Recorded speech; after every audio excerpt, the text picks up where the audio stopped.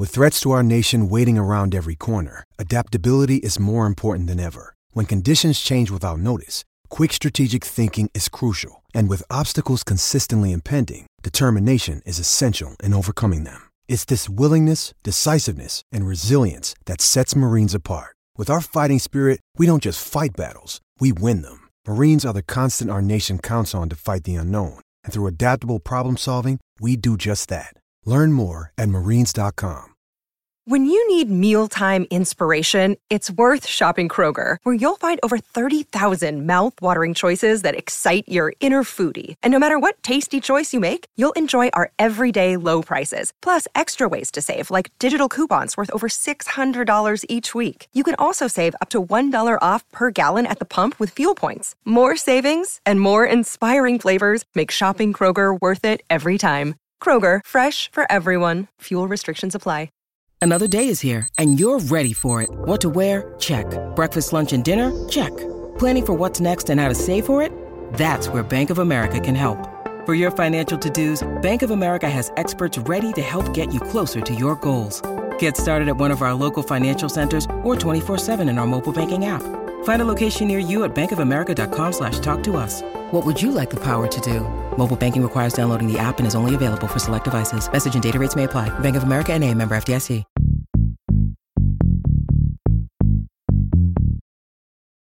Welcome to episode 25 of the Penscast. It is Sunday, December 10th, 2023. And like the episode number, the Penguins have an equal number of points. Penguins have played 26 games up until today and sit at 25 points on the year. That is good enough. We're tied for third last in the Eastern Conference.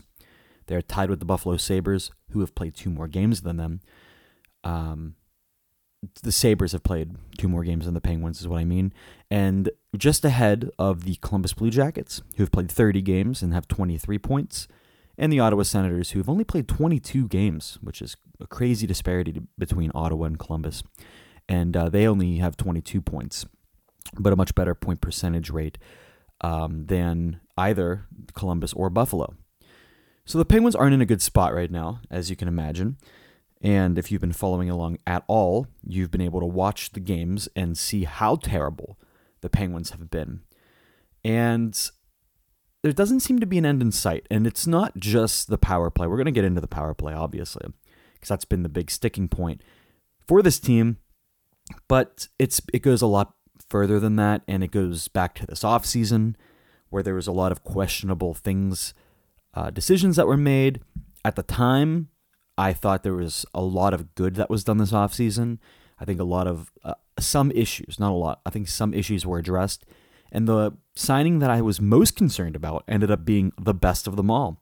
And that's Tristan Jarry, who's had a great season so far for the Penguins. It's kind of been the complete opposite of what you would expect from the Penguins this season, where you acquire Erik Karlsson, you assume that the power play would be firing at a top 3, top 5 rate in the NHL.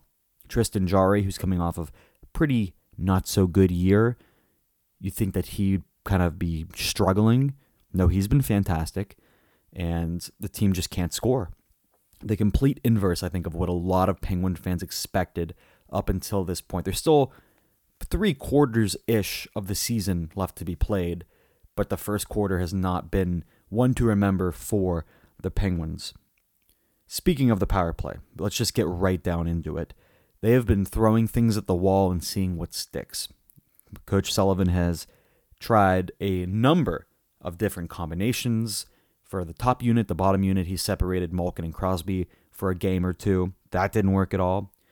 And I'm not really sure what the solution is, because, not to be the Captain Obvious here, they have 4 potential future Hall of Famers that they can stick out at any given point when they have the man advantage, and it's still not working. During all my preseason, prediction shows, I thought the power play would be better than it's ever been. And it hasn't. It's been the worst it's ever been. It's at a record low rate. As it stands right now, let me get the numbers up here. They are third last in the NHL in power plays. power play percentage, excuse me. They are at 9.5%. So roughly 1 in every 10 power plays they're getting a goal, which isn't accurate recently because they have been 0 for their last 37. Going back over a month, they have not scored a power play goal. And they're just ahead of 8.8% St. Louis Blues and 8.6% Washington Capitals, which is a very interesting revelation, in my opinion, too, because they actually have had a pretty good start to their season. They've been waned off a little bit here recently, the Capitals, but Ovi has not been producing at the rate that he's used to, and I think their power plays are really faltering because of it. So it's interesting that I feel like if you looked at the stats 5, 6, 7 years ago, those are two teams, honestly, the bottom 3 teams, St. Louis included, are teams that you'd expect to be at the top of the power play percentage, but time is undefeated.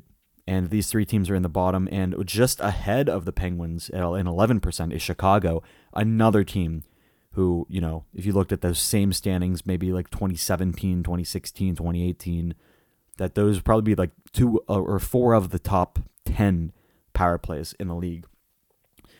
But it hasn't worked, and everyone thought Erik Karlsson would be kind of the savior of a power play, but he hasn't produced at a level on the power play, at least, that has been very hopeful. He has 2 power play goals this year, and he's been as advertised, in my opinion. I don't think he's the reason the team is struggling as much as it is. If you look at his season last year, excuse me, if you look at his season last year, he had, I think it was like 76-ish even strength points. So 3/4 of his points were not power play points. They were even strength points. For a defenseman who had as good of a season as he had, it's pretty interesting that he had so many even strength points. He's not a power play merchant. He is a guy who excels at 5-on-5. And this season, he's at 19 points in 26 games. He's in 5th place in the Penguins in points. And he has not been the issue offensively. And I know there's a lot of people out there who will point the finger like, what's the difference between this year and last year? It's him. He must be the issue. He must be the problem. He's the reason why this power play is not going. He's not. He's not the reason why this power play is not going. He's an elite player who has not always been the best on the power play. Like I said, he's been better at 5-on-5. His numbers prove it, than he has been on the power play. But he's an elite offensive player, and he's not the reason why this power play stinks. This power play stinks, in my opinion, because the strategy that's being used right now is outdated, and the players are kind of aging out. The players that the Penguins are utilizing on the power play are aging out of the system. The system that they have, where they kind of have 4 guys around, almost like like the umbrella system, and then you kind of want to have one guy sort of towards the middle in front of the net. It works when you have a guy in 2017, 2018, like Patrick Hornqvist, who can stand in front of the net, get in the way of the goalie, kind of have sometimes, get away from a defender, sometimes pull a defender away toward him, and, really make an even bigger man advantage for the other guys. That's a guy who can jam away at both the goalie, the defender, and the puck. You don't have that anymore. The guy that they're setting up net front is Jake Guentzel, who leads the team in points, 29. He's tied for second on the team in goals, 10, but he's not the kind of player that you can throw in front of the net and expect him to jam away. He is a better player from the perimeter, from the outside of the slot. He's a better player with, you want to utilize him with passing and shooting, not doing a tip drill. He's not Joe Pavelski. He's not Patrick Hornqvist. He's a much better player if you put him toward the outside. It doesn't make sense to have him as the net front presence. Honestly, Crosby would do better in that role, but even Crosby hasn't had the opportunity to do well in that spot. So I don't think they have the personnel to match the system they're playing with. And if you go back to 2013, 14, 15 Penguins, honestly, the dark ages of this iteration of the Penguins, because they had a ton of talent and could never put it all together and, get to the finals. I remember sitting at the time, the Consol Energy Center, and hearing every time there was a power play, shoot, shoot, shoot. The fans would get so mad, and it became a meme almost, because the guys would never shoot. It was a pass drill the entire time. And now, anytime the guys do take a shot on the power play, it's blocked. And it leads to an odd man rush because more than likely, Erik Karlsson is pinching and is taking a risk coming up a little too far on the power play. And no one's covering for him. And whoever else is back is left to, sprint back and try to stop a 2-on-1. I don't have the numbers in front of me, but shorthanded opportunities against the Penguins have to be leading in that category. Because so many times on the power play, they are getting burned. It's getting to the point where on Penguins Twitter, fans want them to decline the power play.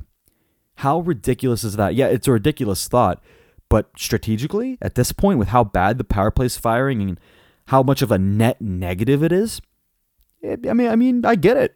I understand the frustration. I don't think it's something that any team in their right mind would ever do, but I understand what they mean when they're saying that, because they are, especially over the last month, the last calendar month, they've got nothing to show for that power play. Nothing at all. But I don't want to dwell on the power play. I think that's been beaten to death, and I think it is a huge problem as to why the Penguins are struggling so mightily. I saw a stat on Twitter. I don't know the accuracy of it, but this is the worst start, I believe, for the Penguins in the first 25 games since Crosby's rookie year. They are sub 500. They are 11-12-3. That's how they have those 25 points. And if you count the loser, if you don't count the loser points, if you just count the OT losses as losses, they're 11-15. They've lost 4. They've ended the game with 4 more losses than wins. It's terrible. For the expectations that going into the season, with how highly, cheered upon the offseason was. Everyone loved what a lot of people, not everyone, a lot of people loved what Kyle Dubas was doing. And we're at a point now where what does Kyle do? Does he make a trade? Does he fire a coach? Does he fire the head coach? There's a lot of options right now for Kyle. He made a move today. He signed Jesse Puljujarvi to a professional tryout. I believe with that tryout, he's able to play. I'm pretty sure. So I guess he might be playing on Tuesday against Arizona. That's the next game, 2 days from now. So he made a deal, a single thing he did, but what else? What's the next move? That's not going to thread the needle. That's not going to change what's going on. There's a lot of teams right now that are struggling and are firing under expectations, especially in the East. Ottawa is one. Like I said, they haven't played as many games, but they are in a spot now where they are underperforming, and their point percentage is even better than the Penguins. They're at least 500.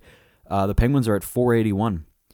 The Penguins are underperforming. The Sabres are underperforming. The Senators are underperforming. Those are 3 teams that we're expecting to be in the wild card race. There are 3 of the bottom 4 teams in the East right now. Carolina is outside the playoff picture right now. They are 14-12-1 with 29 points. They have a 537 point percentage. They're outside the playoffs. New Jersey's outside of the playoffs. They're 14-10-1, 29 points with a 580 point percentage.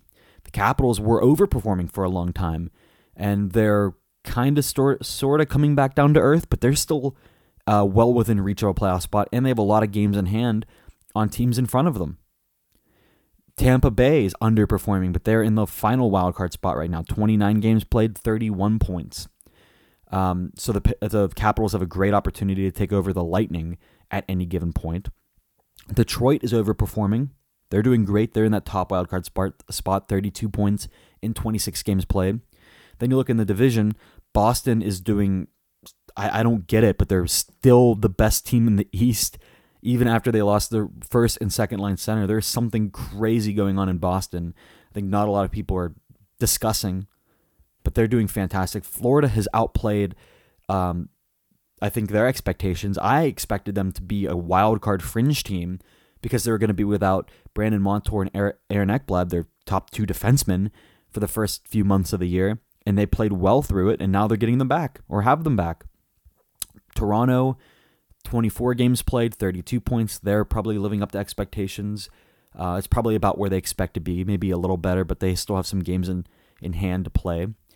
Top of the Metro, The New York Rangers are playing better than I expected. I thought that they were going to be a fringe team. I thought that they were going to make the playoffs, but they are 1 point behind, or 2 points behind, excuse me, the Boston Bruins for first in the East with a game in hand. So if they win that game in hand, they are in the driver's seat in the Eastern Conference.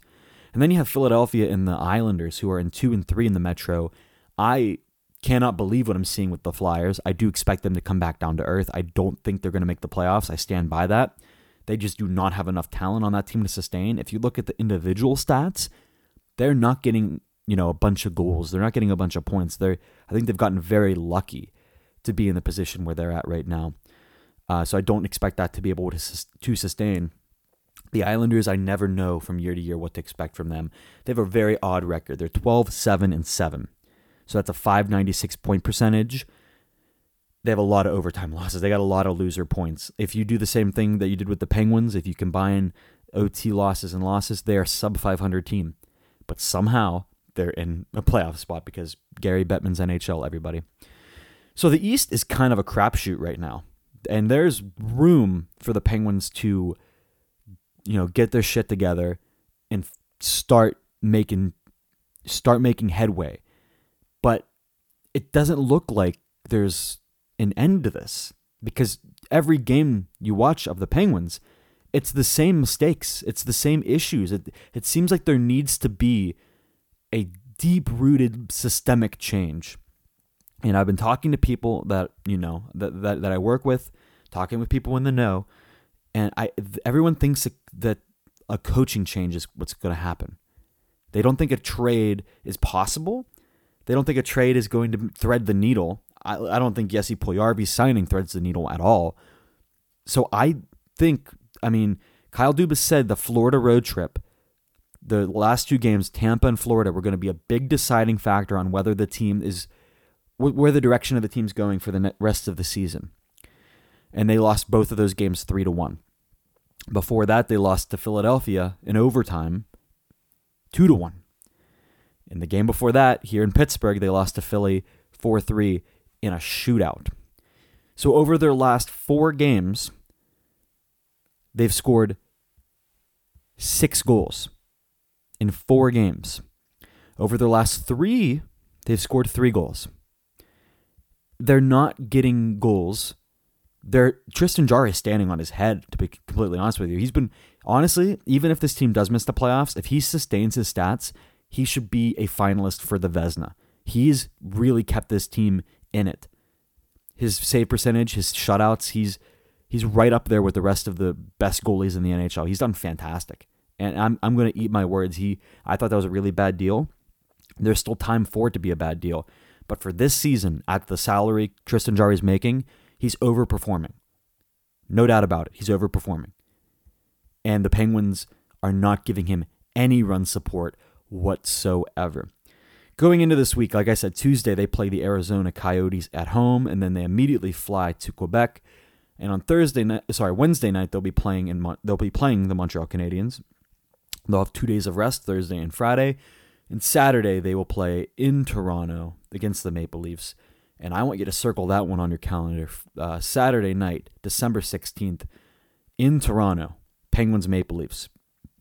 Because I believe that'll be Hockey Night in Canada. It's a Saturday night game. It's going to be the Kyle Dubas return to Toronto. And if they have a bad week, if the Arizona game doesn't go well, which Arizona's had a very good season, so I could easily see the Penguins losing that one.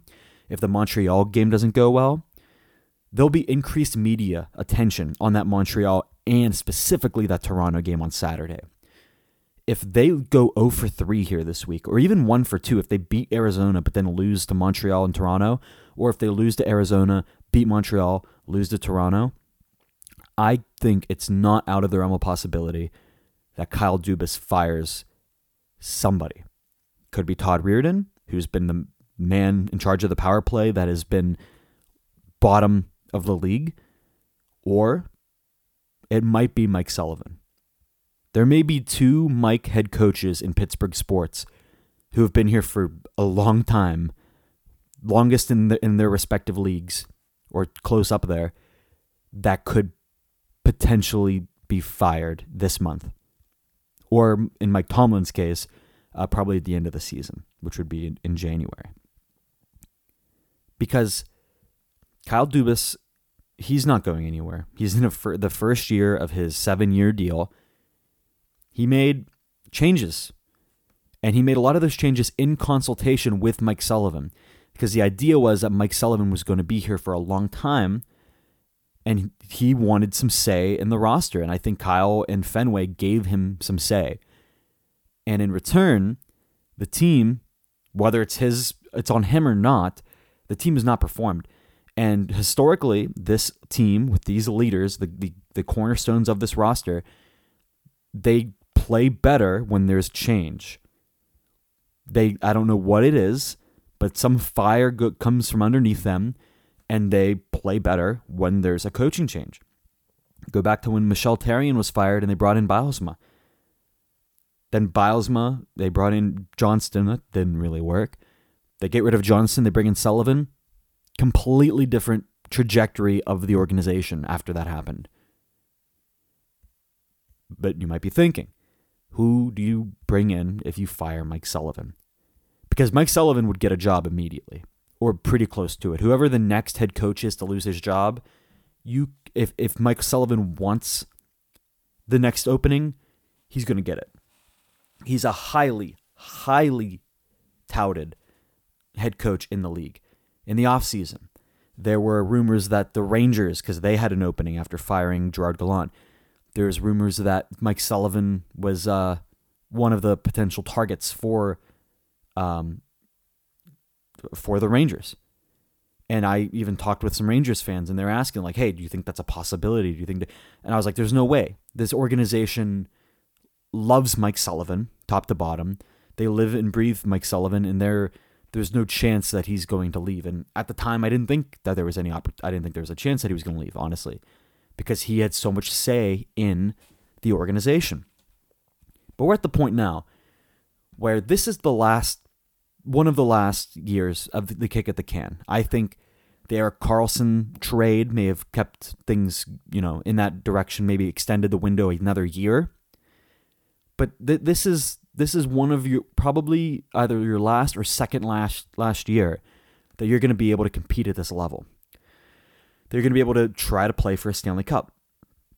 Chris Letang's 36, Erik Karlsson's 33, Sidney Crosby's 36, Evgeny Malkin's 37. Jake Guentzel is a UFA at the end of this year. That is where we're at right now. You cannot have this be a wasted year. And if Kyle Dubas decides to sell, who are you selling? Are you selling Guentzel? Because that's the best player on your team right now. If you're selling Guentzel, you need to get a king's ransom for him back. That's such an integral player on this team that you need to be getting at least a first and some for that guy. But the problem with that is you don't own your first round pick. If you miss the playoffs this year, you own it this year, and then San Jose gets next year's. So you better be hoping for a quick turnaround, and if that's the case, you're not trading Jake Guentzel. You're not letting him walk either. You need a guarantee that Jake Guentzel is coming back to this team. I don't know what the right move here is for this organization. I truly don't know. They're such dire straits right now. And I want to look at the lineup because this is something I've been thinking about over the last couple of days. There are injuries right now. Brian Rust is out with some injury. He had an injury, came back for a couple games, and now is injured again. Rickard Rakell's on LTIR. So they're missing their top two right wings. But that aside, the current lineup, the one that was put on the ice last game, is not an NHL lineup by any means. I'd say half of the forwards are not NHL players, and the bottom pair on defense is not NHL caliber. This was the lineup for the last game. On the first line, it was Jake Guentzel, Sidney Crosby, and Drew O'Connor. 2 out of 3 of those players are elite players in the NHL, first-line players on basically any team they're on, no questions asked. Drew O'Connor is a guy who I have had hope for that he will find his scoring, touch in the NHL. It has not happened. I think on most teams, most good teams in the NHL, most teams that are in a playoff spot in their division, so top 3 in their division, he's not in their top 12 forwards. He's not. But he's a first-line right winger for the Penguins. And mind you, he's not a right-handed player. He's not a right winger. He's never been a right winger until this season. So a player that is playing first-line minutes for the Pittsburgh Penguins, I think, is a fringe NHL player on most teams. But he's getting first-line minutes here in Pittsburgh. Second line, Riley Smith, Evgeny Malkin, Valtteri Puustinen. Riley Smith, I think, is a good, really, really good third-line winger and a mediocre second-line winger. He had a very good start to the season.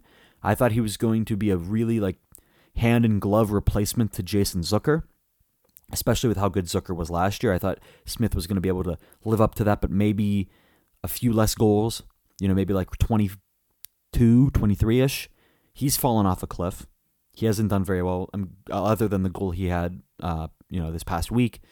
He hasn't had a very good second half to the start of the season. Evgeny Malkin is another player who is a very, very, at this point in his career, he's a Hall of Famer, no doubt about it. He's a very, very good second-line center. He hasn't been producing he had a very good start to his season. He's definitely slowed down a little bit, but he's still a very good second-line center, no doubt about it.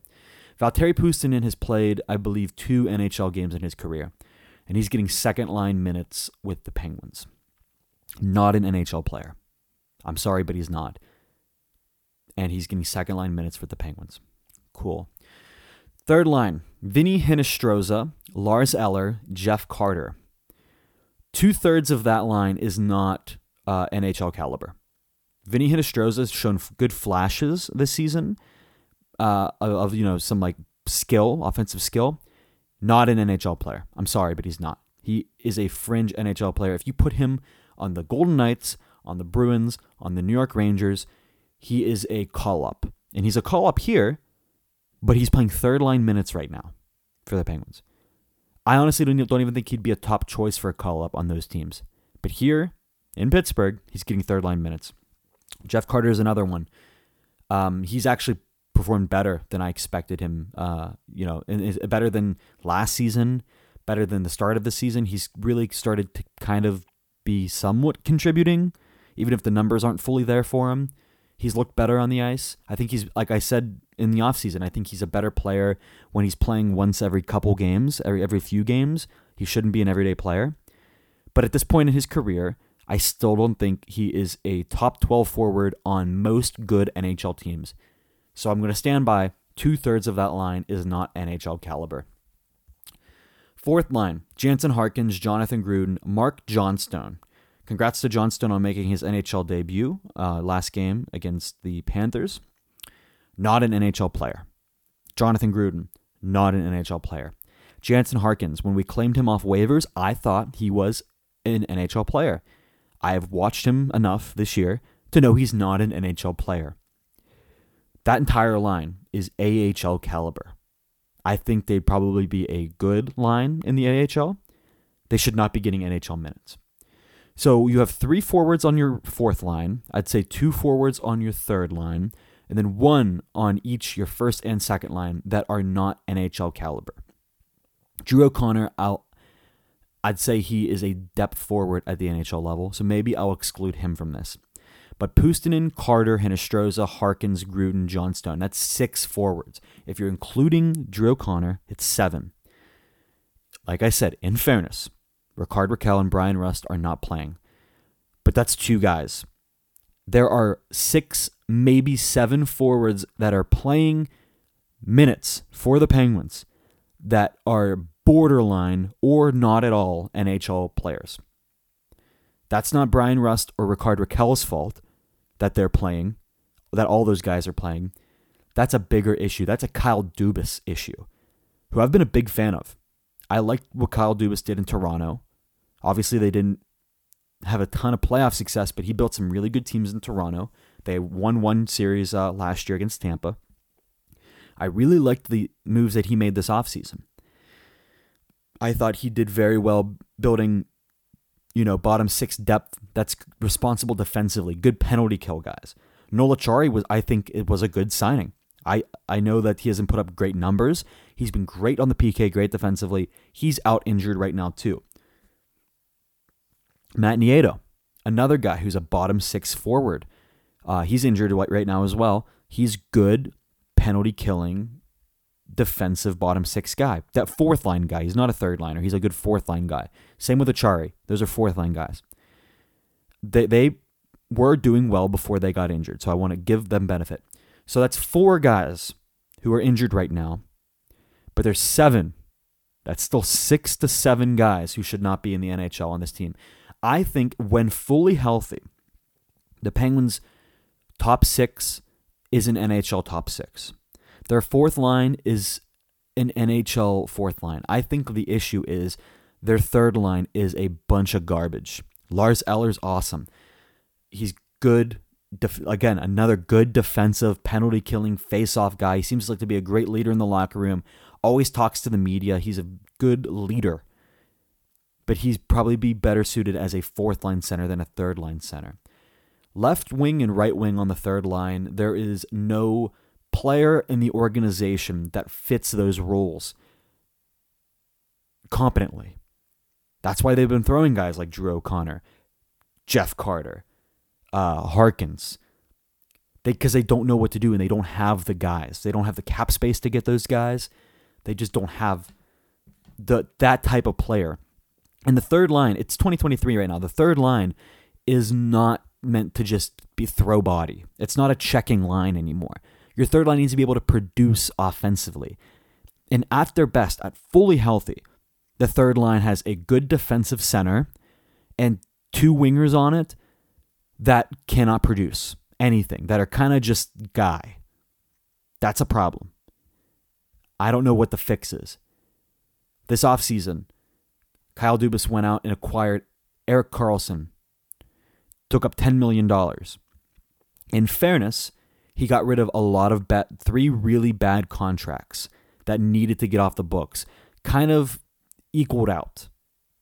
More than equaled out, actually. He gained cap space in that trade. So that's not the problem.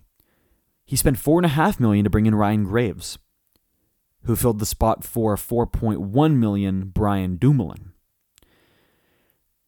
So, but I don't want to blame the Graves signing for all of this. But third line wing is completely depleted. The bottom pair on defense is completely depleted. It's Ryan Shea and John Ludwig right now. POJ's been out with injury. Chad Ruhwedel even has been out with injury. But like I said about the forwards, I don't think Ryan Shea and John Ludwig, particularly, are NHL players. I think at best those are guys you call up from Wilkes-Barre. Those are not guys that should be everyday NHL players, even when there are injuries. I think those are guys you should call up when there's like 2 injuries, 3 injuries on the defense. Which even when Chad Ruhwedel was healthy, Ryan Shea was playing almost every day. Even when POJ was healthy, Ryan Shea was playing. Ludwig got 1 game before he got concussed, missed time, and now ever since he's been back, he's been an everyday player. POJ's been on and off, healthy, unhealthy. I think they may have, they being Kyle Dubas and his front office, may have wrongfully allocated cap. I think they just kind of filled in guys, kind of like money for money replacements almost. Jeff Petrie was the highest paid defenseman on the team, and he was dealt out in the Karlsson deal. They, instead of using that money to change the makeup of the team, you brought in a more expensive defenseman in a similar role. I don't think Jeff Petrie was not good for the Penguins. Plain and simple, he was not good for the Penguins. And I think Erik Karlsson's done well. I don't think that the Karlsson trade was a mistake. I think the fact they were able to acquire him and get all those bad contracts off the books, I think that was a masterclass by Kyle Dubas. I stand by it. But I don't know if in the grand scheme of things it made the team better. Because if they were able to get rid of those contracts and use all of that extra money to bolster the issues they had last season, which was depth scoring. The issue wasn't, they don't have a puck-moving offensive right-handed defenseman. They've had that for the last decade and a half, 2 decades. That's Chris Letang. Chris Letang wasn't the issue last year. The issue was there was no depth scoring. And instead of addressing that, Kyle Dubas doubled down on a similar player type that they already had in Chris Letang and kind of just one for one replaced every other guy who left the team. Riley Smith in for Jason Zucker. Ryan Graves in for Brian Dumoulin. And then there was no more money to allocate for depth scoring.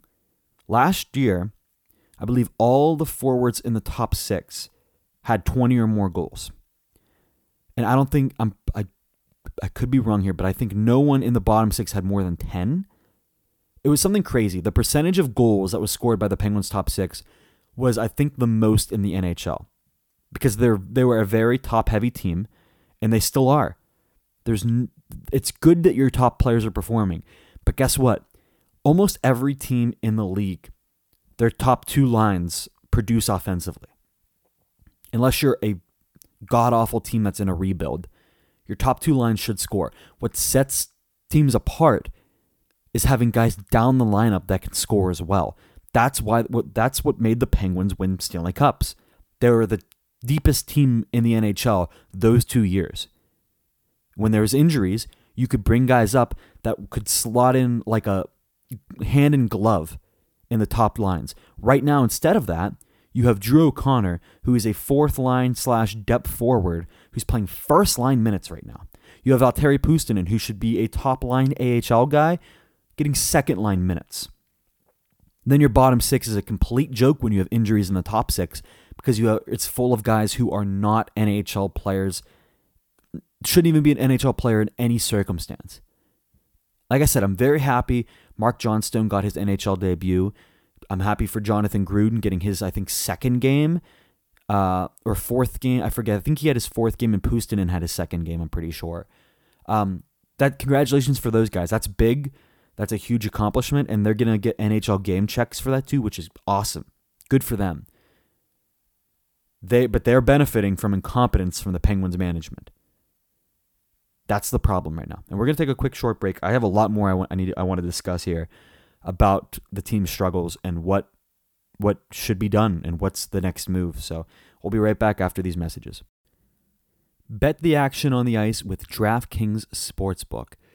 All right, now, so we're about over a quarter of the way through the season, like I mentioned. And on DraftKings Sportsbook, there are 3 teams tied with the best odds to win the Stanley Cup right now. The New York Rangers, Colorado Avalanche, and the Boston Bruins are all plus 750, and just behind them at plus 800 are the Vegas Golden Knights. And rounding out the top 5 at plus 1,000, the Dallas Stars. So 3 Western Conference teams there, and then the Rangers and Bruins, all with good odds to win the Stanley Cup. Download the app now and use code THPN. New customers can get $150 instantly in bonus bets for just betting $5 on hockey.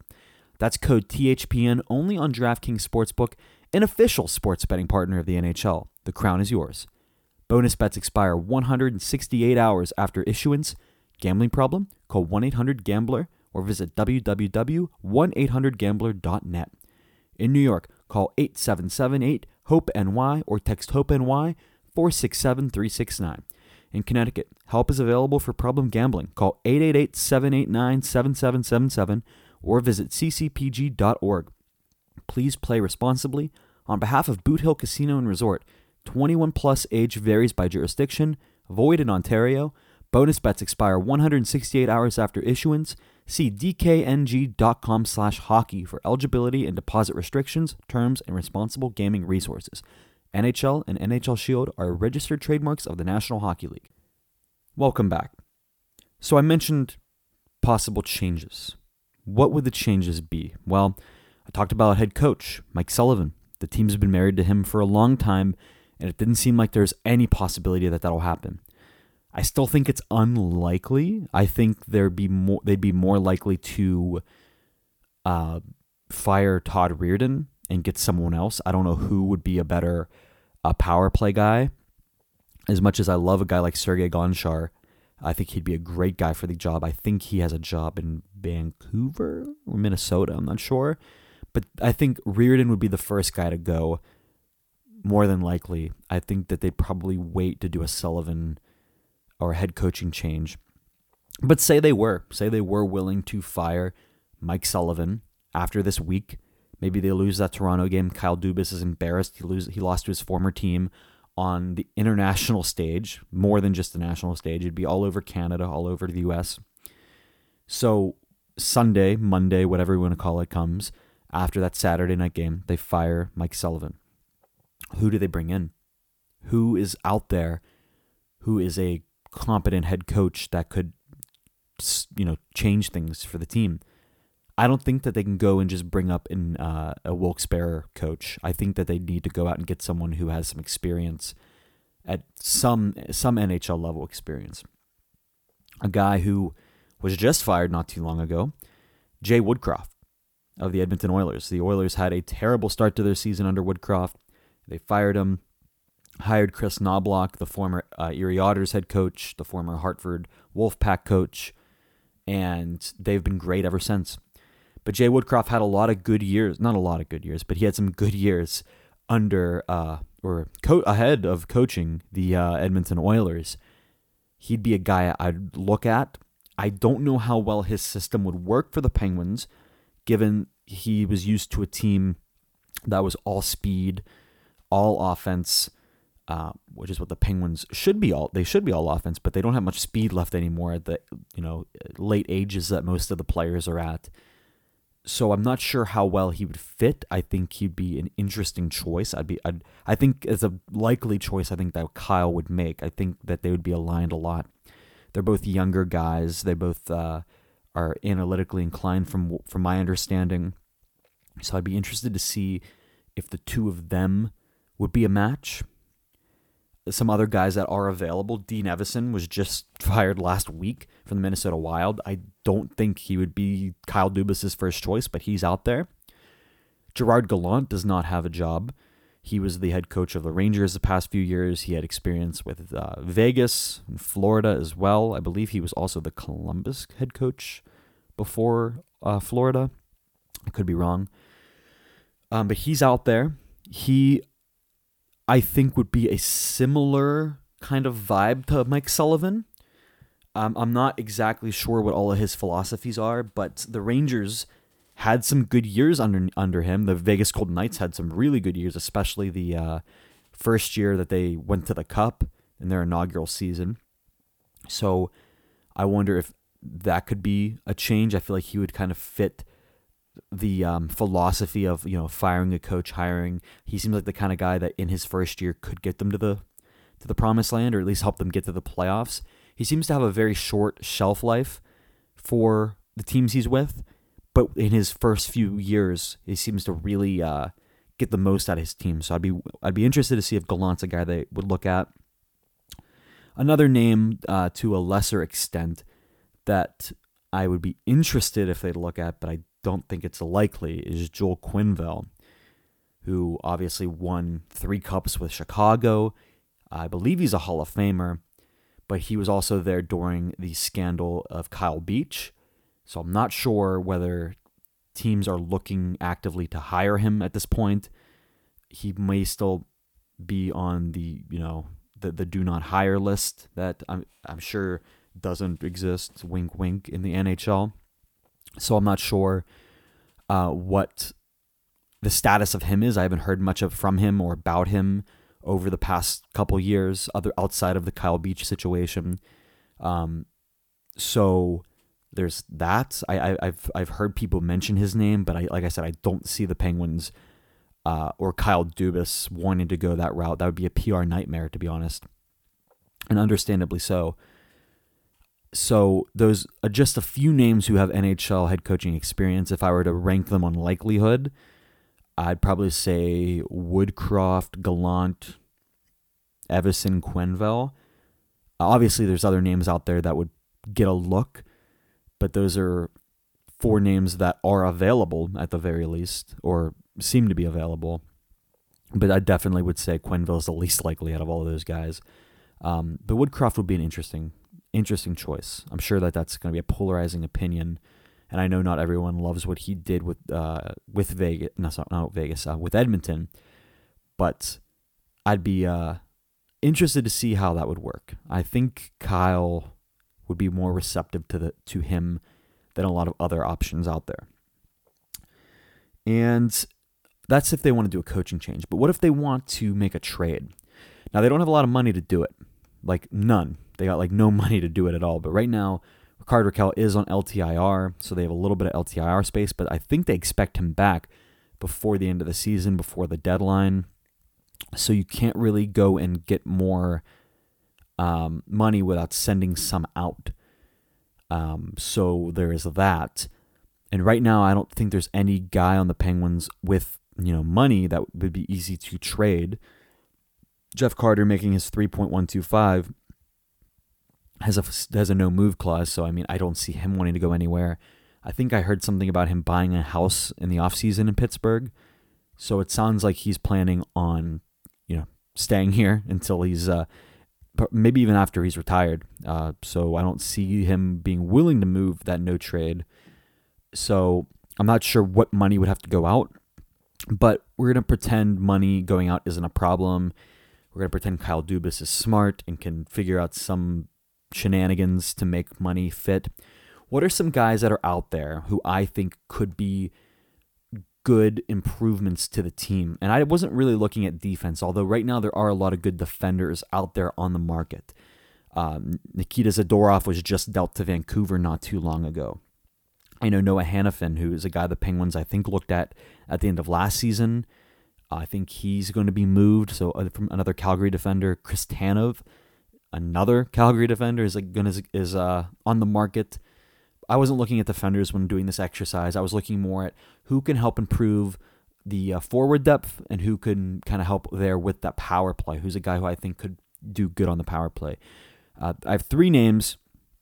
I don't think all of them are likely to happen, but I do think that they're guys who would immediately improve the forward depth and the power play. And it also goes without saying there would need to be retention, probably 50% on each of these guys, because all of them, or at least the first 2 I'm going to say, are making a fair amount of money. They would probably need to have some retention to make that work for the Penguins.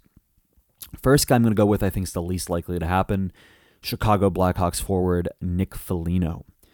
Now, if Corey Perry was still a thing, I would mention him as a potential fit, but I'm not sure. Kind of like the Quenneville situation, there's just so much murkiness around everything that happened there. I don't know if he is an actual option, so I'm not going to put him up as a potential option. I'm just going to leave Corey Perry out of it. He is a free agent right now. The Blackhawks did terminate their deal with him, so he would cost no assets. But like I said, there's just so much unknown about it. I don't think that the Penguins or Kyle are going to want to make that risk.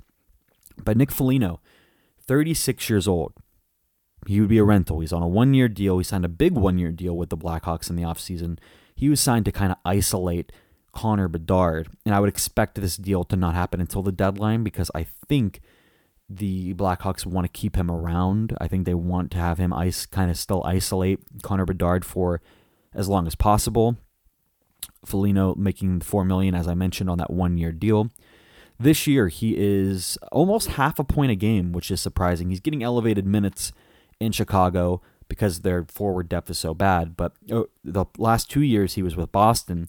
Last year, he had 60 games played, 26 points. The year before, 64 games played, only 13 points. But this year, he's at almost a half a point a game pace, 12 points in 26. 4 of those were goals, and he got some power play goals as well this year. He's the kind of guy who I think would be a good offensive-ish fourth-line option, maybe even a third line guy. If you can get them to retain half, he comes down to $2 million. I think that's a completely feasible thing. But if you want to play him, 10, 12 minutes a night, but you can use him on the power play, I think he'd be a good net front presence guy, just kind of a prick to play against. He's a real, tough, hard-nosed guy, been around for a long time, a great leader. I think his style of play is something that's really missing from the Penguins. He can lay hits. He's not the biggest body, but he really uses all of his 6 foot, 208-pound frame when he's playing out there, even at his extended age. He's had some health issues, but I think right now he's playing, some of the best hockey he's played of recent memory. His point pace right now would have him having his second or his best season since the 16-17 season, which was with Columbus. He was the captain there for a while. And the Penguins have had many battles against him whenever he was the captain of the Blue Jackets. But it would be very interesting to see if the Penguins could make that work. I really do like him as a player still. It seems like he still has a little bit left in the tank.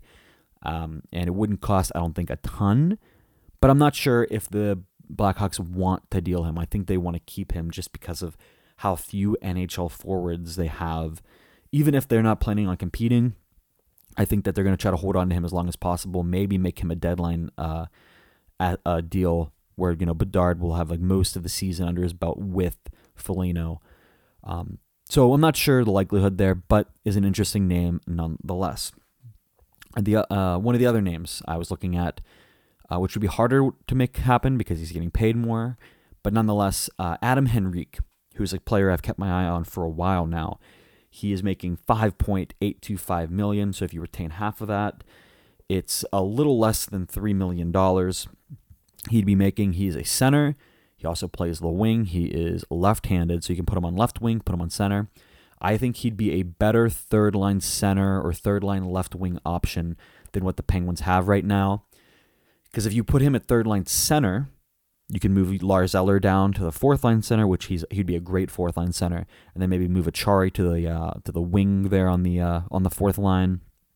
But also, you have the opportunity to put him as a third-line left wing, which I think would be probably better for him or better for the Penguins because they have so little, like I said earlier, so little third-line winger depth there. There's no one that's like a good third-line caliber winger on the team. They have first and second line guys and then a bunch of fourth line / AHL guys. I think Adam Henrique is perfect for that role. I think he'd be a great third line left wing for the Penguins, but like I said, it'd be hard to move, hard to make fit rather. He does have a modified no trade clause, a 10-team list. I don't expect that the Penguins would be on that list, but I'm not sure, obviously. This season, he does have some power play goals and points under his belt, but all in all, he has 25 games played and 11 points, so a little less than half a point a game. Over the past few years, he scored 38 points in 62 games, 42 points in 58 games back in 21-22. He's been consistently around a half a point a game player in his career.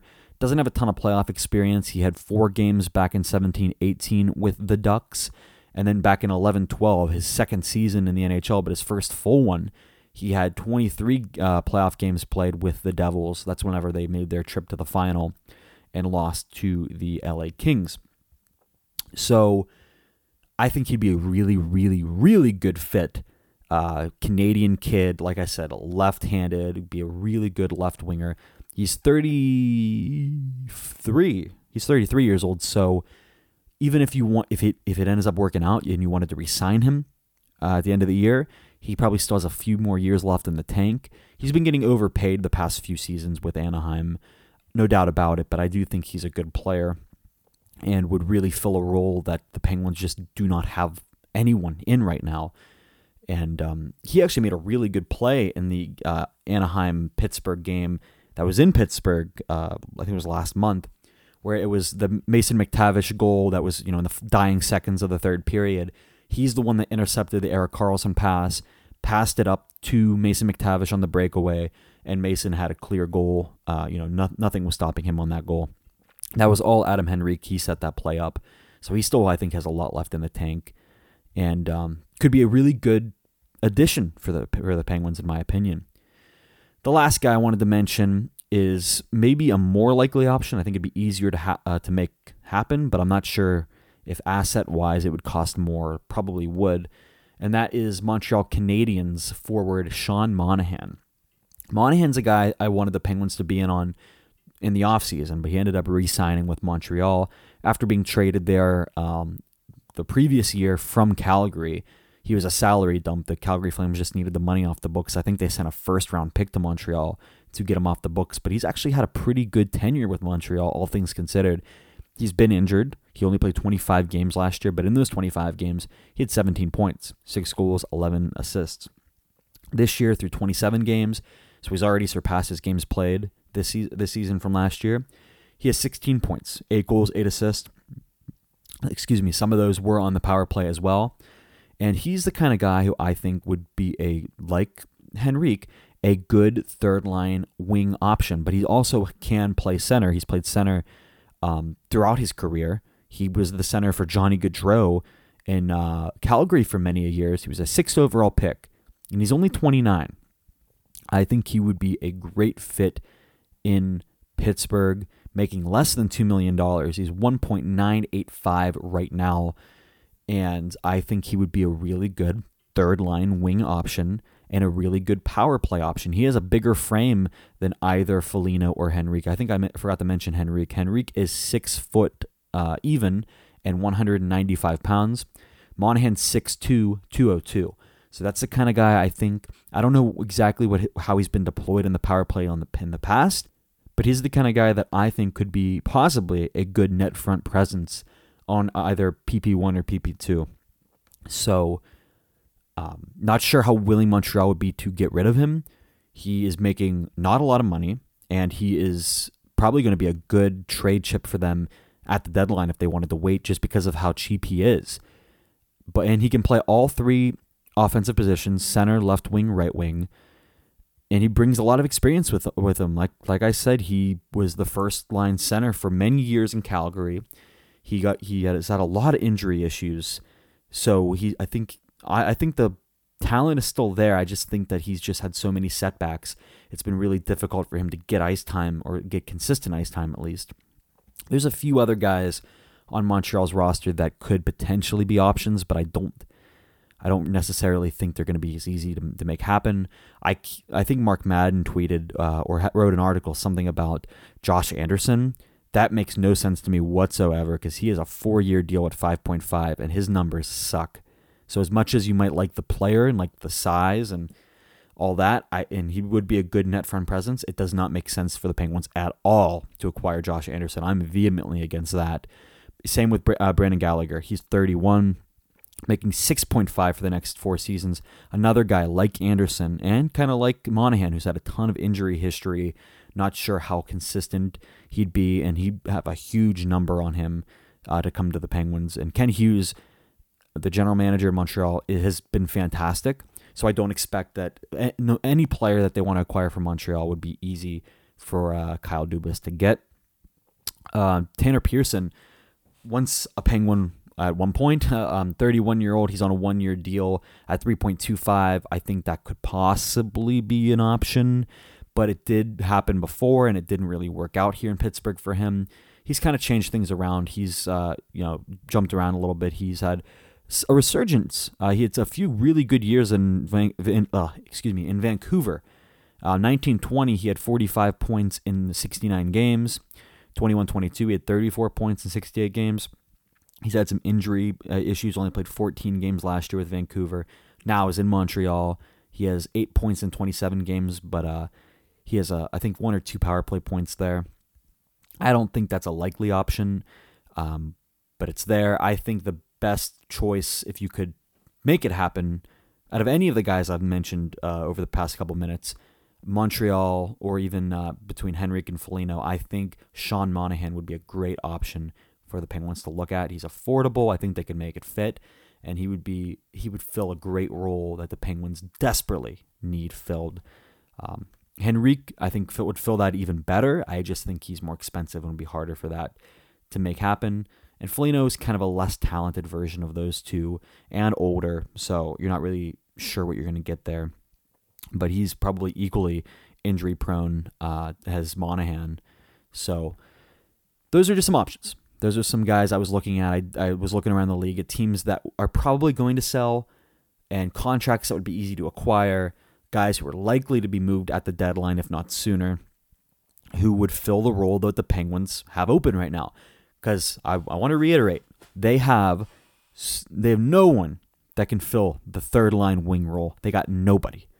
So if you can get one or two guys on the cheap that can fill those roles, who can also play power play minutes, because guess what? It's 2023. You need forwards on the third line that can play meaningful power play minutes. And Lars Eller is not great at that. I'm sorry, but he's not. That's not the kind of style he plays. He's been all right, but he can do better. We can do better as the Penguins organization and Penguin fans. So hopefully Kyle is planning something right now, because like I said, things are bleak right now in Pittsburgh. I still think things can be fixed, but the power play firing at 9.5%, the team only, they're averaging less than 3 goals a game, that you're not going to make the playoffs, let alone the Stanley Cup, which is what they want, with that kind of production. So we'll see. Like I said, we're a little over a quarter of the way through the year. There's a lot of hockey left to be played. Hopefully the next time I talk to you, this team has something figured out. If there's some big change that happens, you bet I'm going to make an emergency podcast and talk about it, whether that's a firing, a trade, whatever. But yeah, so that's where we're at right now on December 10th, Sunday. We're approaching an hour, so I'm going to leave it there. Thank you for listening to episode 25 of the Penscast. Follow me on Twitter and Instagram at Lucas Wester. There are Penscast accounts at Pens_cast on both Instagram and Twitter. I just haven't had the time to really, monitor it very well or, use it, but it's there. So yeah, thank you for listening, and hopefully next time we got more positive things to discuss, because man, things are bleak.